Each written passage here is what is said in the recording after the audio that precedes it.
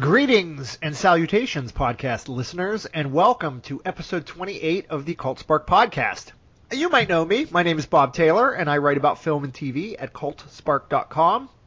I'm joined today by two other guys you should know if you like our site and you like our show. That would be Stuart Smith and Terrence Abar.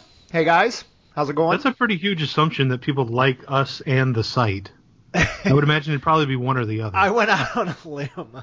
Yeah, you gotta sacrifice someone. And So, gentlemen, our last podcast went live on October 7th, 2016. Good grief, it's been that long? It That's has. insane. I'm going to read a list of things that has happened since that time. Oh, God. Donald Trump was elected president. The world seemingly started to burn down around us. I've watched Mad Max Fury Road something like 100 times on HBO and Cinemax, both because I love it and to prepare for the seemingly ever more likely apocalypse. A really good Marvel movie came and went. An average at best Star Wars movie came and went. Carrie Fisher died, and I spent about 5 minutes in a Rite Aid parking lot crying when I heard the news. M. Night Shyamalan became a box office stud once again. And then finally John Wick returned to theaters to make me feel better about life as I know it. And I had a kid. And Stu had a kid. We're about to talk about that because... Which is pretty much the entire reason why we haven't podcasted since October. This is correct. We're going to... So those last two things in my list, we're going to talk about Split, we're going to talk about John Wick. Those are two things we're going to talk about in detail during the show. But before we get to that, we needed a little State of the Union here, and that was going to lead off with official congratulations to Stu. Our depressed state over the current, course of our country isn't the only reason we haven't had a show in a while. Stu also became a dad, so congrats, Stu. Well, thank you. congrats. It's been quite the experience, to say the least. But it's good. I'm getting used to it. Little guy is sleeping a lot more, so that makes things easier. But no, he's adorable. If you follow me on Facebook at all, I'm sure you've seen, the several dozen pictures that I've posted of him. So he's cute. I think I'll keep him. He's definitely sounds good. Although it's probably been tougher for you to, movies, video games, the things we like to talk about on here. How hard's that been with a newborn? It's actually been easier than I expected, at least recently, now that he's, sleeping for longer intervals. Now I have, I can go I stay up until about 2 every night for my shift, as it were. And so now that he's sleeping for 4.5 hours at a time, that leaves plenty of time to play little video games, watch a movie. It's not convenient, but it's definitely easier than it was when it was first going on. Certainly easier than I initially expected. So I am not fully media deprived, thankfully. Terrence, our kids are getting all grown up. Do you remember those early days? Which kids are you talking about? Ours. The ones that you know right. The children me and you have together that we've adopted? The one that we know of. The one that we know of, yeah. Yeah, they're doing fine, I guess. Good it's guy. I'm in a different stage than Stu is. I'm a little further along, But yeah, it's just you got to be mindful of what you're watching in front of them. I was watching La La Land in front of my older son. He liked it. He didn't seem to mind it too much. Was complaining a little bit about the singing, but other than that, he seemed to like Ryan Gosling's footwork and piano skills. Nice. I haven't seen La La Land yet, and that's actually one of the things I wanted to talk about. Is I swear another reason we haven't done the show in a while is because I spent a couple months depressed about the state of things right now, the state of the country, the state of the world. Do you guys find that it's harder to get excited about seeing movies and talking about movies and writing about movies when there are just much more serious things out there worth worrying about? Because I do. And I basically haven't seen any of the Best Picture nominees just because I spent the prestige Oscar season, November, December, pretty much not going to movies. I haven't seen anything, mostly because I haven't. It's basically impossible for me to get out of the house to go see something now. Combine that with the fact that I have no job currently, so no time and no money has made it impossible to see. This is the most depressing podcast of all time. Just about anything new. Yeah. But, honestly, for the first month, for a month and a half, I would say at least, I was just like, what's the point? I just got super nihilistic. Wasn't in the headspace to write, which is why there hasn't been a Van Damage report in many months. And so yeah, it was a little difficult to kind of get my mind back around really digging into movies, because I'd watch stuff at home, or I'd play some video games, but I wasn't in the headspace to really consume them in the way that I had in the past, much less write about them. And I'm finally getting back now into the point where not only do I want to, but I want to specifically because I don't want these feelings of I hate our president and wish it was literally anyone else in office to consume me, because that's just, you can't live like that. You can't go on. I can't be a father like that. You just can't function. And so diving back into writing has really actually helped me to kind of channel a lot of that in a more positive and productive way. So I'm getting back there. Terrence? Well, I'll tell you the truth. I spend every day talking myself down from the ledge of a building, but after a few minutes. All right, no, all kidding aside, to tell you the truth, I've actually found a way to kind of lose myself in movies again as of late, and I feel like it's allowing me to escape from the day-to-day nonsense that's been going on in our country, and it's making me want to write about movies again, to be honest with you, which you'll be seeing more output from me on the site for sure this in the coming months.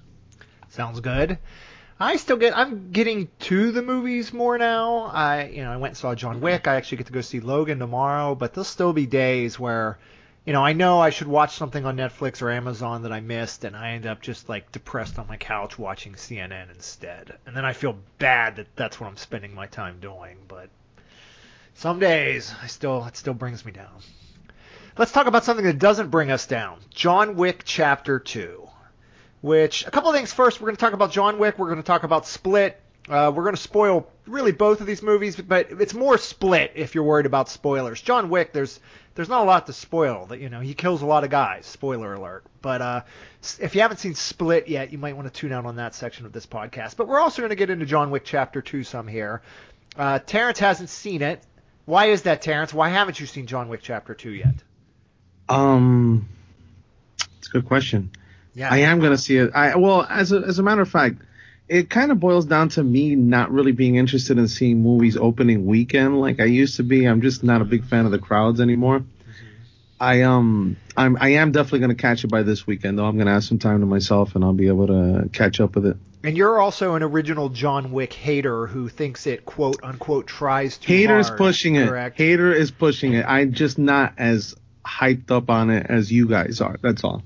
I do like it very much. I think it's a better than average action film. I just don't think it's the second coming of Christ. All right, Stu, Terrence just called John Wick better than average. I honestly don't know how you can really say that. I mean, think about like what's the most average action movie you've ever seen? The most average action movie I've ever seen. Yeah. Like just middle of the road, not great. Lethal Weapon 4. Lethal Weapon 4. That's not a bad one. Lethal Weapon 4 for total median average action movie. Right. I mean, so how in the world is John Wick, a movie with some of the best best gunplay choreography I have ever seen in cinema, how in the world is it only just a small step above Lethal Weapon 4? I don't think it comes close to Hard Boiled or The Killer. See, Wouldn't you say those films are the pinnacle of action movies? See, I would put this. See, some of it. See, part of it. It's not fair, I don't think, to compare it to those, just because those movies have been around for so long. But I honestly think it. I think it could eventually be able to stack up next to those. I genuinely do, and I say that as The Killer is my favorite action movie of all time. John Wick has action that it's different. It's not John Woo action, but I think the quality of it absolutely stands up to it. I think The Killer has a better story overall. John Wick doesn't have much of a story, but I think the world building in John Wick, both the first and especially the second one, more than surpassed The Killer and Hard Boiled. Hard Boiled is actually kind of boring, I think. anything that isn't the action scenes is just like a huge drag. But man, those action scenes really kind of make up for it. So You're gonna have people knocking at your door with pitchforks. You understand this? well, that's fine, and bring them on. I have plenty of people that will agree. You have a new baby, man. They're not gonna do anything to you. They see you holding a baby. So then we get to John Wick Chapter 2, which, I mean, am I crazy, Stu? Because I feel like it's one of the best sequels ever made. It's definitely up there. I think that at the very least, it's the most consistent sequel ever made. I mean, it's one that, like, I'm not sure yet if it surpasses the first movie. I don't think that there isn't an action scene in the second one that is better than the Red Circle Club assault from the first movie. But everything is at least as good as that. Like the Hall of Mirrors stuff is incredible. Just from a logistical standpoint, my God.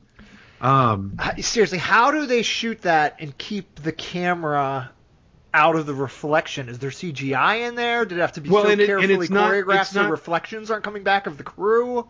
And it's not cut to hell either. Like that, it's like you could shoot something like that, but then just have it edited into oblivion. That's one of my favorite things about this series is that there's very little to no shaky cam, and they let the edits breathe. It's not like punch, edit, kick, edit. I mean, you see the choreography and the training that goes into effect, and I love it.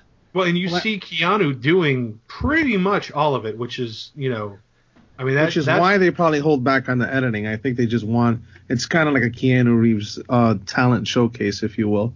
Well, it really is. I mean, like if you've seen any of the behind the scenes stuff, like I remember when they were still shooting the movie, they released a short video of him doing a live rounds firearms course, like an obstacle type course, and the speed and accuracy that he was going through each of these weapons and transitioning and reloading and stuff like that is just absolutely insane. And so to see that translated so directly into the movie is really, really impressive. I love the fact that it goes so much bigger with sort of the world building and the Assassins, universe. Right. And, this would have been, I say in my review that the opening, the prologue where you see him assault that chop shop to get back his car, that's like a 15-minute version of what the easiest John Wick sequel would have looked like. Right. So they give you like a 15-minute version of the easy John Wick sequel, and then they spend another hour and 45 minutes on, but we're not going to do that. We're going to go bigger. And we're really going to get into this universe we created. And it feels, in some ways, it feels very much like the first one. The fight sequences feel like direct extensions of what they do in the first one. Keanu is still a man of very little words in this film. But in some instances, in some regards, it feels a lot different just because how much bigger. This isn't a simple revenge tale. This is a much more complex plot. Well, and that, I think that's what is, there's not a whole lot of story here. There's not a whole lot of, John Wick doesn't really grow as a character. But I don't think we necessarily care about seeing him grow as a character. What really makes this special is that you see the expanse of this world, which was one of the great teases of the first movie. Mm-hmm. You got a small little taste of it, but you see how big and complex and how intertwined this assassin subculture is to really the entire world. Mm-hmm. And it's fascinating the way that they kind of threaded it all together and the rules and the nuances of everything. The Continental still factors in? Oh, big Two time. Continentals. Yeah, I mean, there's really? There are hotels probably in every major city in the world. The way that they kind of set things up. Yeah, we're back at the New York Continental, and we spend time in the Rome Continental. With Django, the original Django, that's right. Being the Ian McShane analog there, which is great. Which can we talk about how great Ian McShane is? I could listen to him I could listen to him say Jonathan on a loop. I mean, he's one of the reasons why this movie is so great, because you feel the texture of this world, and you feel it through characters like him. Like they have just great character actors in these roles that make all of this feel inhabited. Well, and it's a nice contrast, too, because you have Keanu in the lead, who's a very sort of physical, moody performer, but he's not going to ever be accused of having a lot of range. It feels like he has, 10 lines of dialogue in John Wick Chapter 2, maybe? That's what it feels like, anyway. Yeah. So you take this sort of central character who's stoic and almost purposely wooden and almost purposely empty, which works for the character because he's still grieving the loss of his wife and stuff. And then he's bottled rage. Right. And then you surround that character and that actor with these colorful characters played by great character actors who are so lively and colorful, and it's a wonderful contrast, and it works in the first John Wick, and it works even better here, again, because pretty much everyone who survives the first one's back. McShane gets more screen time. Lance Reddick, probably about the same, but is always fun. And then we add Franco Nero, and Serafinowicz gets his great little scene, and even some of the other assassins, like Common and Ruby Rose. And it's I enjoyed Common way more than I necessarily expected to. If you ever, I've never had a problem with him as a performer, but I just didn't expect him to fit so well into this. I mentioned this to a friend, that is, if you ever need a textbook example of why actors can't do everything, and a lot of times it comes down to the script and who's directing them. If you watch, there's a terrible Liam Neeson movie I reviewed for Cult Spark called what's it called? Run by Night? Is that what it was called? I think it was called Run by Night, which came out last year. Wasn't it Run All Night? Run All Night. That's it. Run All Night. Live by Night is the Affleck movie that. Yeah. Run all night, and it came out last year. It's a crappy Liam Neeson action movie, and Common's in it, and he's terrible. He's just terrible. And I kind of rolled, because of that film, which was like the last film I'd seen him in, and also an action movie. I kind of rolled my eyes when they announced that he was cast in a major role in John Wick Chapter 2. But here, he's fantastic. He was in Wanted also. I thought he was pretty decent in that. In what? In Wanted, the movie with Angelina Jolie. I didn't see that. I thought you said he was in a Want ad. I'm like, what Want ad? What are you talking about? I liked him in Smoking Aces. I don't like anybody. He was great in that, actually, with along with Alicia Keys. They played really well off of each other. That is a mess of a movie that has some really great performances in it. Terrence probably thinks it's better than the original John Wick. Are you taking Smoking Aces? Are you taking Smoking dude. Aces or the original John Wick? Smoking Aces is the movie that had the biggest difference in quality of trailer, where the trailer got me so hyped up to see this movie, and then I saw the movie and I wanted to cry at the end of it because it was just so bad. I have my Letterboxd review for Smoking Aces is like one sentence that is something along the lines of, who thought that a movie about trying to kill Jeremy Piven would be so not fun? I really don't like Smoking Aces. See, I liked it. It's a mess. I'm not saying that it's necessarily a good movie. It's absolutely a mess. I like what it was going for. I enjoyed it. I'm not in any hurry to watch it again, but back to John Wick Chapter 2. Back to John Wick 2. I would watch I would watch a 13 episode TV season just about these peripheral characters. If it involved Peter Serafinowicz's Sommelier and Ian McShane and Lance Reddick and all of those characters, I would watch a show about the Continental Hotel. It's that well realized, I think. I like that there are times in John Wick Chapter 2 where maybe they start to push the edge of making it harder to root for John Wick. Because, the first one's a very simple, they killed his dog, these people deserve what's coming to them. But in this one, some of the plot details him being forced to take an assassination job, him being forced to take a job that he doesn't want to do, but because of old debts that need to be paid, he's forced to do. And then, it almost takes John Wick right up to the line of, how much can we root for this guy? And we have to acknowledge that, but pre-John Wick 1, this guy was an assassin at some point and killed people for money. And I think they do a nice balancing act where they never lose the thread. There are always reasons worked into the plot why the people he's killing probably deserve to die. So they keep us on the side of rooting for John Wick, but I think it's a little grayer this time around. Would you agree with that? Yeah, it's definitely Yeah, I absolutely. I mean, there's it's interesting because you do kind of you forget that he really was. I mean, he's called the boogeyman for a reason.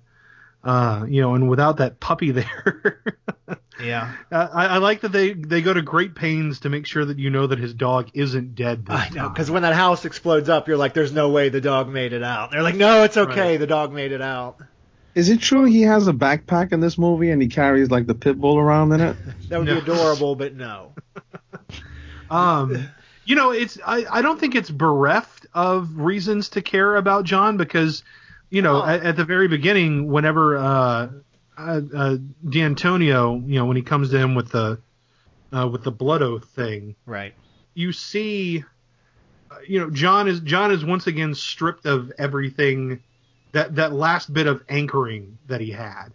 The photos of his wife, the house that they had together, literally the last vestiges of who he wanted to be is gone. And so I think they do a pretty good job of communicating that, that last bit of loss to kind of push him into screw it. I literally have nothing else to lose.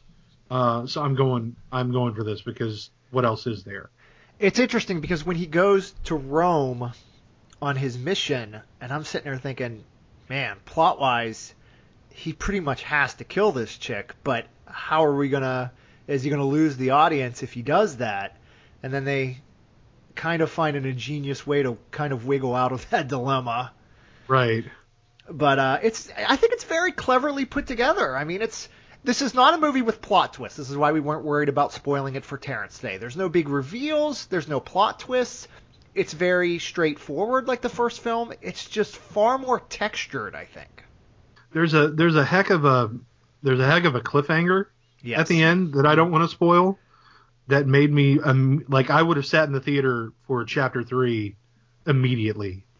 I have a question for you guys, actually, being that I haven't seen the second one. Okay. One thing that I do give the first one credit for is that I think that the bad guys in that film are truly despicable, especially Alfie Allen, who I thought was like one of the biggest douchebags. I may actually do a movie villain Hall of Fame just because I just don't like that guy.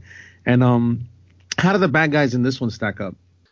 He's definitely I'd almost go so far as to say he's more despicable than the gangster's son in the first one.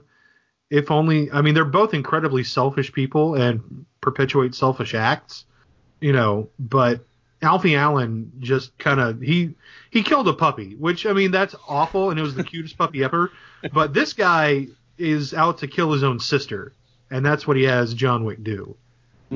So I'd say that's probably worse. Although I don't know. I mean, that really was the cutest puppy ever. So it's kind of. I can't get my wife to see kind the of a movie balance because here. of that.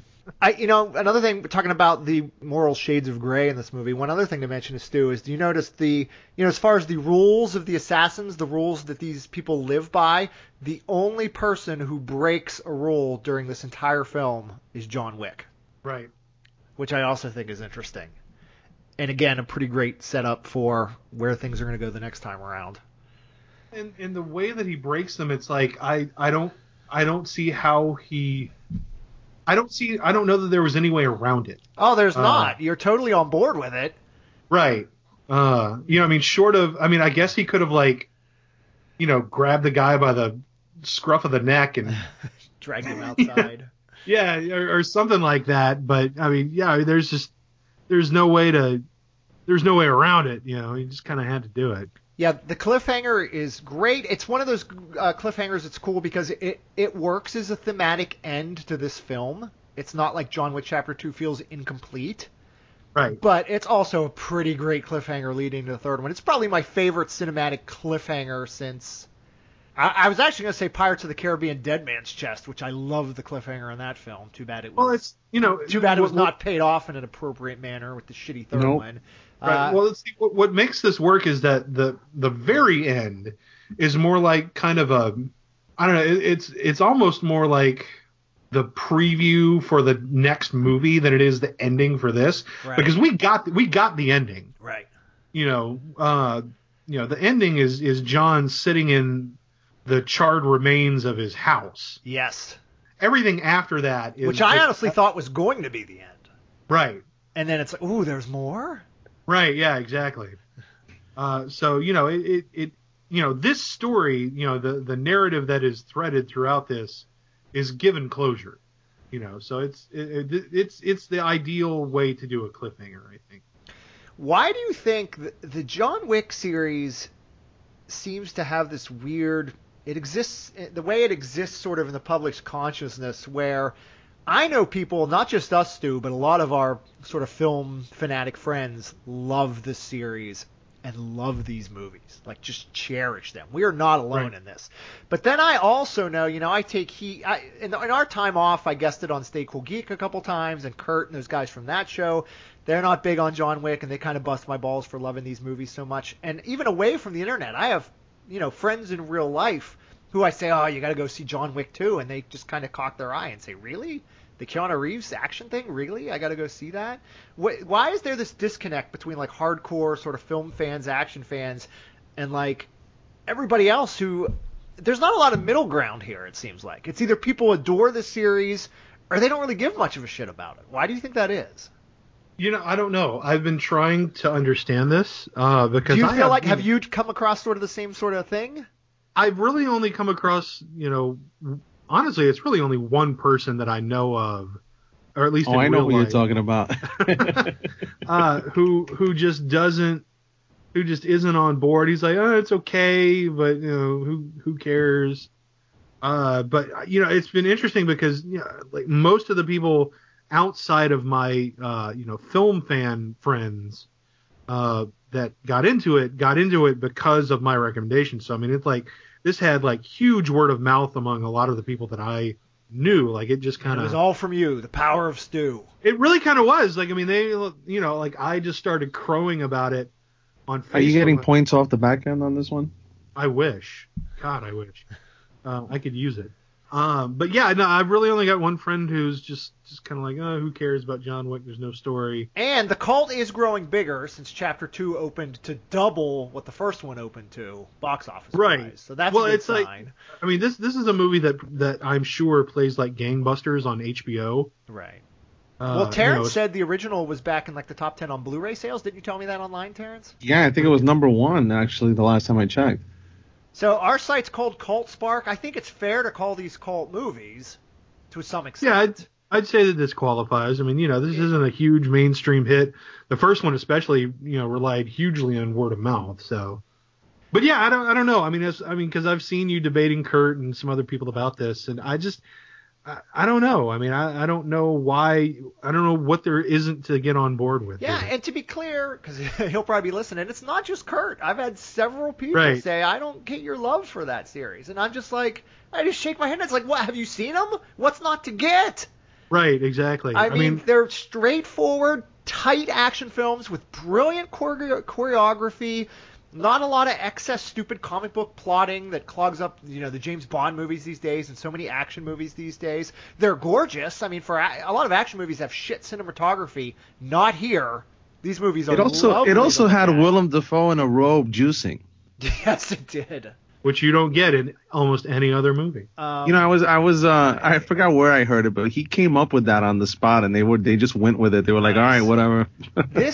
I mean, it really might be my favorite franchise going right now. I don't say that lightly, but you look at something like Star Wars, I am not sold on all these. I didn't really like Rogue One that much, and I'm not sold on all these spin-offs and side stories and whatever. See, I don't consider Star Wars an action franchise necessarily. Well, I'm just talking about franchises in general. I'm going. I think I'd rather see John Wick Chapter 3. I got in trouble for saying something similar about Chapter 2. I think I'd rather see John Wick 3 than any other movie right now. Like, if you could sit me down tomorrow and say you can watch John Wick 3, The Last Jedi, or Guardians of the Galaxy 2, and trust me, I am dying to see all those films, I think I'd take John Wick 3. See, I'd probably pick Edgar Wright's new movie. Baby Driver. Yeah. No, I'm not. Just because I'll see Baby Driver, but I'm not putting it before any of those. But, I mean, come on. How badly do we need John Wick 3 now? Especially after that ending. Oh, pretty badly. I mean, I have a primal need for it. Don't get me wrong. And it seems like Keanu and Chad Stahelski, the director, and all the people involved, like, really enjoy making these movies and really care about not just churning them off, but making each one a good, unique thing. If you read these Well, reviews, that's one thing that I was really curious about was since the other half. Who is the directing partner? Stahelski's David Leitch. David Lech. Yeah. David Lech, who is directing Deadpool 2 now. Which, I mean, hey, that should be great. I was really curious. It's like, okay, you know, when you have directing duos kind of go Split their up. separate ways, Yeah. like, you know, is this which one of those, you know, where, you know, was Where'd it the necessary to have talent both? go, right? Would it actually still work? So I was really glad to see that it didn't miss a beat. Right. With Stahelski going solo here. All right, let's move on and talk about Split, gentlemen, which is going to be the reverse here. Stu hasn't seen it because he has a baby at home, I'm guessing. Correct, Stu? That's the predominant reason you haven't I have a baby at home, and I mean, it's a Shyamalan film. I was expecting it to be crap because pretty much everything since Signs has been, pretty much garbage. You know, so I was just like, who cares? I'm not, you know, I have a baby right now. I have no money. I'll save my movie going priorities for something that I genuinely wanted to see. So I actually, you know, since everybody was making a big to-do about the twist in there, I was like, I'll look it up. I'll find out. And it's cool. It's very cool. And also, surprise, the movie ends up pretty good, huh, Terrence? Right, Well, yeah. It actually was surprisingly good. I was very happy with it. I might actually watch it at some point, but I was expecting it to be total garbage. That's why I missed out on it. All right, so Terrence, tell me where you sit with M. Night Shyamalan's career as a whole right now, and give us your mini podcast review of Split. Well, for a while, it seemed like he was hitting the mark and then missing it. Like, it was just kind of alternating. You know, I thought Sixth Sense was fantastic. Then he followed that up with Unbreakable, which I thought kind of missed the mark, which is kind of funny when you think about Split in retrospect. And I love Signs. I think Signs, out of all of his films, is probably my favorite, even though he doesn't stick the landing on it. I think it's just Signs. me. See, I like Unbreakable. I think me speaking as a father and M. Night Shyamalan, he just has this knack for casting children, which if you watch Signs, the children's performances in that are fantastic. And also here in Split, there's a little girl in it that was just, I couldn't take my eyes off her. She was fantastic. And I thought The Village was terrible. I thought he made a little bit of a comeback with The Visit. And now with Split, I'm like eager to see what he's going to do next. So tell us what worked so well about Split. Why did you like it so much? Well, what I really liked about Split was that it kind of falls in line with his previous films where, you know, he takes his time and it's a very, you know, sublime film where everybody's just, the dialogue is doing most of the work and you're getting to watch these actors do their thing. And James McAvoy is really given like a good, like, opportunity to shine with these performances because he's just, it's like you told me before I saw the film, like watching him go back and forth between these different personalities, I was just there like amazed by what I was viewing. This guy really, really knocked it out of the park with his performance, and I'd love to see him get some recognition come awards time. Yeah, McAvoy is the reason to watch this movie. He's incredible. Oh, definitely. Even though the teenage girls in the film were pretty good also. Mm-hmm. I thought the acting across the board was just phenomenal. But and you're right. There are long stretches in this movie where there's not much action, but it's more about building tension through the character work. Almost. Yeah, exactly. And it pays off at the end. That last third, like, really took a detour that I was not expecting and made the film even more enjoyable. Mm-hmm. I liked it a lot as well. Although my M. Night Shyamalan opinions are a lot different from yours. I can't stand Signs and think it's his most pompous, useless, overrated movie. Oh, no, dude. If you're talking pompous, The Lady in the Water is the one where they should have hung him after that. I never saw Lady in the Water, so... But oh, man. I think Unbreakable is really good. I take it over Signs. I don't love the. Unbreakable is his best movie. Like, I have no problems with that. I don't know. I thought the payoff in it was just a little like it just kind of fell flat for me. But I haven't seen the film since I initially watched it. I do mean to watch it again, especially again in light of Split. I was going to say I used to love Unbreakable. I have not seen it in a while. I wonder if it will feel slow now, considering we have superhero movies monthly to watch. You know, Unbreakable was sort of a deconstruction of that genre at a time when there weren't many superhero films out there. So I'm not sure how that would play today in the day of Marvel and the MCU. But I loved it. I think The Village has serious issues, but I'd take it over Signs as well. Wow, really? Yeah. I think The Village is one of those movies that suffered from his inexplicable need to make every film a twist-ending surprise. Where it just I would agree with that one really did not pay off at all. I think it's a gorgeous movie, just filled with sort of tension and dread, and it makes me nervous watching it. But then the script just kind of falls apart, and not just because of the twist, for more reasons than the twist. But then I skipped. And the acting is good. You can't fault the acting in any of his films. No, that's one thing I have to give. On it for a while. I was very much Knight should not write scripts. He should just direct films. I don't think he's always been a good director. Always.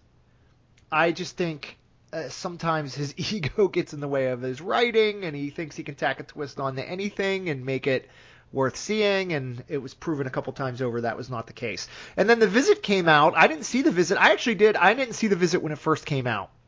And then when word of mouth was good on Split, and I got invited to the screening, I did The Visit Split double feature in one day. And I actually quite like The Visit too. I don't think either of them are sort of exceptional 5-star movies, but I think The Visit and Split are both very well done, sort of almost grindhouse-like horror movies. They're not as... That's exactly how I feel about The Visit. I feel like The Visit is just a take-it-as-it-is movie, right, and it's like it works because of that. They're not all these big ideas he's trying to rein anymore. It's like, let's just scare people. Let's just make a down-and-dirty sort of scary movie. Yeah, they still have little twists on the end of them, but they feel sort of rougher, and I think that's better. I'd agree with you. So I liked both of those movies, and I'm pretty much back on board with him now. It's like, yeah, let's see what's next. Although, and again, we're about to spoil the crap out of this, but we have a Nightverse. Now we have, because it's revealed in the final closing seconds of Split, that it's set in the Unbreakable universe. Bruce Willis's character from Unbreakable shows up. McAvoy's character from Split now has basically superpowers. I mean, he can climb up walls and take shotgun blasts, and he's basically a comic book supervillain at that point. And if they do make a sequel like to Unbreakable, a sequel, a hybrid film of the two, right, it's basically going to be David Dunn against his equal because they're both pretty much indestructible. Right. And what's interesting is when I saw it in the theater, that moment excited me. When Bruce Willis shows up, I got goosebumps. The hair stood up my neck. I'm like, that's exciting. And I also think about a team-up movie or some sort of movie that shuffles in several of these characters from Knight's movies, and that also, I'm on board for that. I'll see that. I don't know how much it benefited. Split was a good movie before that last minute. It was a great movie before that last. Edition. If they put out a sequel now and it's terrible, what does that do to Split? I mean, what a waste of a nice little psychological horror film if this doesn't really go anywhere good. It's still there. Yeah, but yeah, I mean, Split is still there. I mean, okay, yes, so does the ending of Split necessitate a sequel? Not at all. Well, then just let it stand alone and pretend the sequel, if it sucks, once Bruce Willis shows up, it's not standing alone. It's not like coming out with a sequel 10 years after the fact, and if it stinks, that first movie's still there. I mean, in the context of this film, it's right there in the text. Bruce Willis shows up at the end. So I just love the fact that the two. I just love the fact that the ending comes out, Bruce Willis comes out, and it just takes what you watched. You just sat there, you watched a 2-hour film, and then at the very end, you realize that what you've just watched is a supervillain origin film. So someone actually, speaking of that, someone posted I think this is a pretty great theory.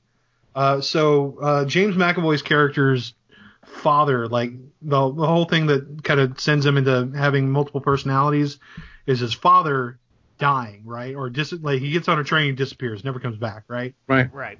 So someone posited that. So you know how Mr. Glass puts he's the one who makes the train that David Dunn is on. Right. It derails and kills literally everyone on board, right? Well, it was confirmed recently. I think M. Night Shyamalan confirmed it that McAvoy's character's father dies on the same train. Did he confirm that? Okay. Yeah, he dies on the same train. that Bruce Willis was on when it got derailed. I saw that theory. I did not know it was confirmed, but I mean, it makes total sense. And I don't know. Yeah. I don't know how the timeline works out. Even if it wasn't that exact train, I think they make it clear that Mr. Glass has caused a series of accidents. Correct? Yeah, he's done a bunch of stuff. So yeah, he spent years causing accidents to draw David Dunn out. And again, I don't know if there's any way to evaluate Split now without considering all this stuff.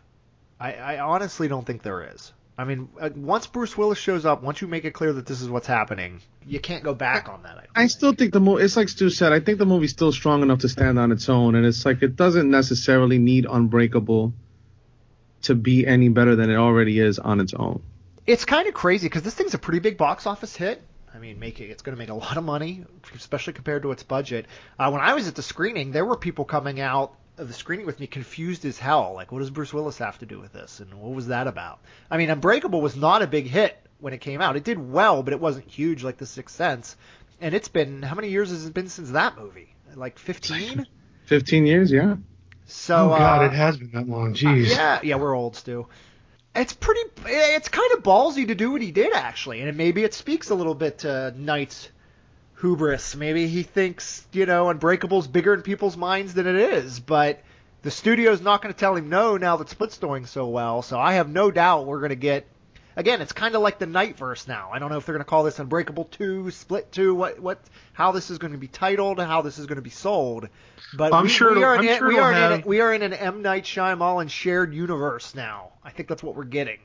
I don't think it'll be Unbreakable 2 or Split 2. I think it'll just be another one-word title. Yeah. And probably have like Unbreakable as like a subtitle or something like that. I don't know about that. No, I agree with Stu. I think it'll just be the one word. Again, Split is the bigger selling point than Unbreakable is at this point. To general audiences, yeah, I'd say so. So it's a really good movie. I agree with Terrence. The girls are good, especially, what's her name? Anya Taylor-Joy, who was the one thing I really liked about The Witch. And I have not been able to sit through The Witch, man. I need to watch that after 2 pots of coffee, man, because I fell asleep 2 or 3 times trying to watch this film. The Witch is the most overrated movie of 2016, hands down, especially among genre fans. I would wholly agree with that. Although I think Anya Taylor-Joy's really good in it, and I think she's really good here. So she is good. I hope we see her in lots more stuff. Why don't we were talking about this yesterday, I think. Why don't we talk about a little bit about the disparity in the rating and in terms of the violence and all that stuff. I mentioned this to Terrence. The fact that I watched I hadn't seen The Conjuring 2 yet, but I'm a big fan of the original Conjuring, so I caught it. It's like on HBO this month. It's on pay cable, so I watched The Conjuring 2. And The Conjuring 2, which has basically no blood or gore, it's just pretty much jump scares and ghosts, is rated R. But Split, where 2 girls get eaten, is PG-13. Is PG-13. That's like kind of crazy, man. And I don't understand the rating system at all anymore. I don't. It's kind of old hat. The MPAA is useless. Yeah, I just and I guess it's because one is sort of a night movie, and maybe he still has some pull, and PG-13 is sort of more his brand, dating back to the Sixth Sense days, where James Wan courts a horror audience, so maybe he doesn't care that it gets an R, and he kind of shoots for the R because that's his brand. But it makes no sense. I mean, I would definitely show my kids The Conjuring 2 before I would show them Split. It's all out of whack. I mean, other than the gut-eating scene, that was really the only thing in that movie that warranted an R, but that was still, just what it implied was pretty intense. I'm surprised that it didn't get an R for that. It's a far more intense film. For sure. All right, so we're recommending both these films. I mean, if you're coming out of a post-election haze and tired of hearing about Trump's latest shenanigans on the news, you could not go wrong with either Split or John Wick Chapter 2. We're agreeing with that, right, gentlemen? Yeah. Yes. No, yeah, I'm agreeing with that. Oh, I totally agree. So, what do you think? What do you think, Bob? Do you think people need to see Unbreakable before they watch Split? I don't think they need to, but I think they should. I think they should too. It's like you said. I don't think they absolutely need to. I don't think it's absolutely imperative, but I think it makes the film a bit more. It's a bit richer. So, guys, even though we got a little bit of time left, even though we're recording this in mid-February, it is technically our first episode of the year, and I was interested in what pop culture you guys are most looking forward to this year. We have 3 Marvel flicks coming out. We have The Last Jedi coming out. Stranger Things Season 2 is coming. What are you guys most excited about over the next 11 months? I want to see something. I want to see what they're going to do with Doctor Strange in this next Thor movie, because I just picked up the digital copy of Doctor Strange, and that movie's so goddamn trippy. I'm really looking forward to just seeing the character again and seeing what else they do. He's probably only going to be in Thor for one scene, I'll be all right with that. I mean, it's going to be a cute little cameo. I'm looking forward to seeing more of Strange, too, but... I still haven't even seen Thor the Dark World, so I got to catch up with that before I even think of seeing Ragnarok or whatever. Thor the Dark World's good. I like that movie. I think all the Thor movies get a bum rap. They're like the unsung heroes of the first MCU. one is terrible. The Dark World is good mid-tier Marvel, I think. They're both very funny movies. Like, Thor was the default funny movies of the MCU before Ant-Man came along. I will definitely give it that. I will definitely give the first Thor that it when it goes for humor, it typically nails it. Yeah. It definitely has that going for it. Stu, what are you looking forward to consuming this year when you can find the time from changing diapers? So, if I could watch Baby Driver right now, I would pawn off my newborn son. I haven't even seen a trailer for that. Has there been a trailer? Is there anything? yet? No, there hasn't. No, I'm just look. The concept, I think, is just like the most perfect thing. All right, tell people what Baby Driver is. So, Baby Driver, it's a heist movie that centers around a getaway driver who apparently has tinnitus, and so to deal with his, I guess, near crippling tinnitus, he choreographs his getaway drives to music, which just seems like the absolute, like that could not be a more Edgar Wright-ish concept than that. And it feels very cinematic, combining sound and music with visuals. Right, yeah, it's just, and God knows he's going to have amazing needle drops because he always does. John Hamm is in it, which, I mean, that alone, John Hamm in a Edgar Wright movie, like, I can't imagine what that looks like, and that fascinates me. So I really want to see that. I love all of Wright's movies. He's one of my favorite directors working. So I really want to see that. Obviously want to see The Last Jedi. But honestly, probably the thing that I am looking forward to the most, Peter Atencio, the director of all the Key and Peele episodes, and Keanu, as well as Jean-Claude Van Johnson, he confirmed we are getting 5 brand new episodes of Jean-Claude Van Johnson before the end of the year. So that is probably the thing that I am looking forward to. Which is the Van Damme Amazon show. Yeah, it's the Jean-Claude Van Damme Amazon TV show, where he plays a Black Ops agent who shoots movies as cover for his missions. So I saw we're getting at least 5 episodes. They have 5 episodes coming. I still haven't watched the pilot. I should do that. Oh man, I watched it again the other night, and it's still like, even if all we got was that, it would still just be a perfect 30 minutes. Like, it's just, it has everything that I love about Van Damme in that 30 minutes, which is, I mean, that's an accomplishment. I'm going with you on the TV side of things. My 3 favorite active television shows are Fargo, Better Call Saul, and The Americans. And all 3 are coming back over like a 4-week span in April. And Fargo hasn't been on. They took a year off. It's been like a year and a half since season 2 of Fargo. So I am jazzed. And it's going to be a lot of TV to watch every week, but to have all these wonderful shows on at one time, I'm so stoked. And then Twin Peaks comes back not long after that, and then Game of Thrones not long after that. So between April and July, which in the olden days were not good TV months, these are going to be fantastic TV months this year. And then Stranger Things and Halloween. I'm one of those guys that thinks the Stranger Things backlash is unwarranted. Stu, did you ever actually finish season 1 of Stranger Things? I never got around to it. I just can't bring myself to care enough. Shame. We need a shame bell for the podcast. You finished, so you stuck it out and finished Luke Cage, but you couldn't finish 8 episodes of Stranger Things. I stuck it out and finished Luke Cage because my wife wanted to finish Luke Cage. And so I wanted to spend time with her, and she really wanted to watch it with me. So I was like, okay, I'll finish watching this, even though I'm bored to tears by it. Shame. Terrence, tell Stu how delightful Stranger Things is. I mean, I'm calling out shame. What more needs to be Dude, said? watch the whole show, man. No, I don't want to. I don't care. I literally do not care. I bet he watches it. I bet once the longer trailers and stuff start coming out from season 2 and the online geek community gets all excited, Stu will do a do-over and say maybe this time it'll work and he'll watch it. People are going to avoid John Wick 2 just on the strength of his comments right now. Right. Yeah, this guy doesn't like Stranger Things. Why should I listen to him about John Wick 2? That's exactly right. You're hurting John Wick 2 with these opinions, Stu. Look, people believe me. People buy my opinions. They buy them. They pay for them. They do. They actually did at one point. They did. I was working at the paper, people paid money to read that paper and read my opinion. Terrence, we got to shut this down in a minute, but I know you wanted us to address your video game addiction before we do. No, I don't even want to talk about that. It's very sad. Have you stopped buying video games yet?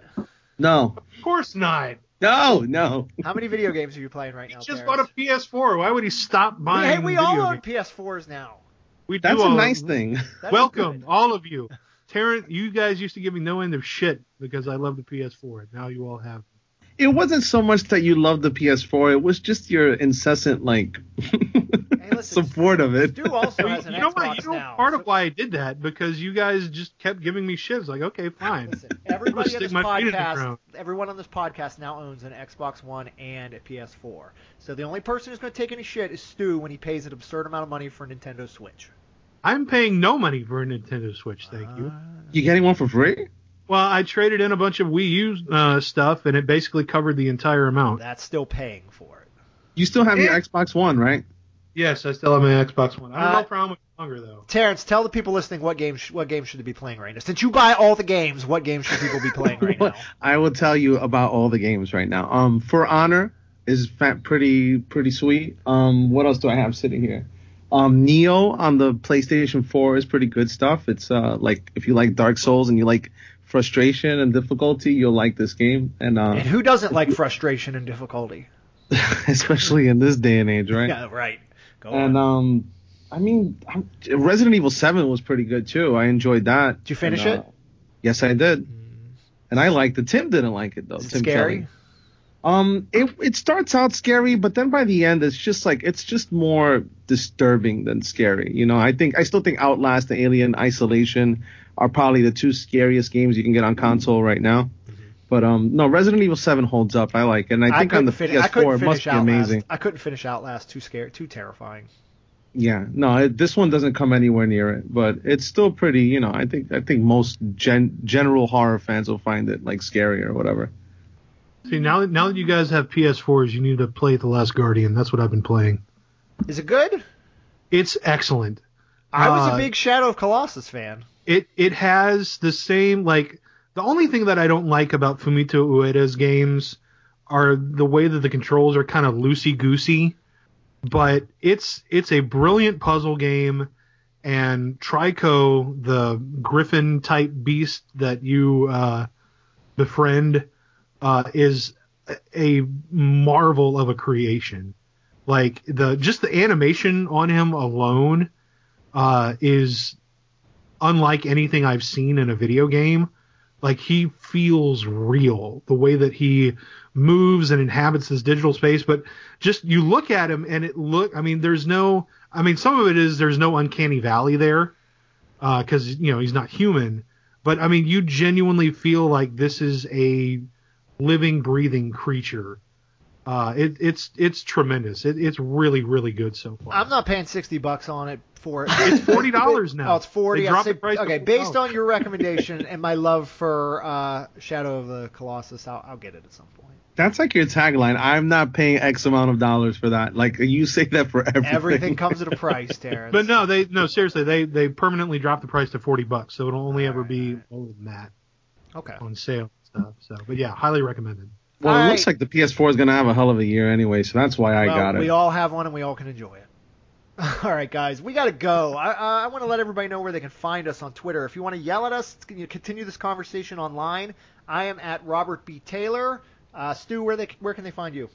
Online? Twitter? What, like Twitter or whatever? Twitter? Twitter, I'm at. What's your home Scooby-Doo. address? What's your home address? And which room your baby sleeps in. I live in Washington Heights. Give him your Twitter handle, Stu. Give him your Twitter handle. I already did. I just gave it. At Scooby-Doo. All right, Terrence? Oh, did he? I thought he said at Washington Heights. My Twitter handle is Cinema Parker, one word. There we go. You can also find Cult Spark at Cult Spark. We're also on Facebook. We're also on iTunes. Please like us, share us, review us, love us. And who knows if the country's still going to be here in another month, but let's try to do this again in the next few weeks, guys. Let's do another one after Fate of the Furious. Sounds good. I need to watch all of them.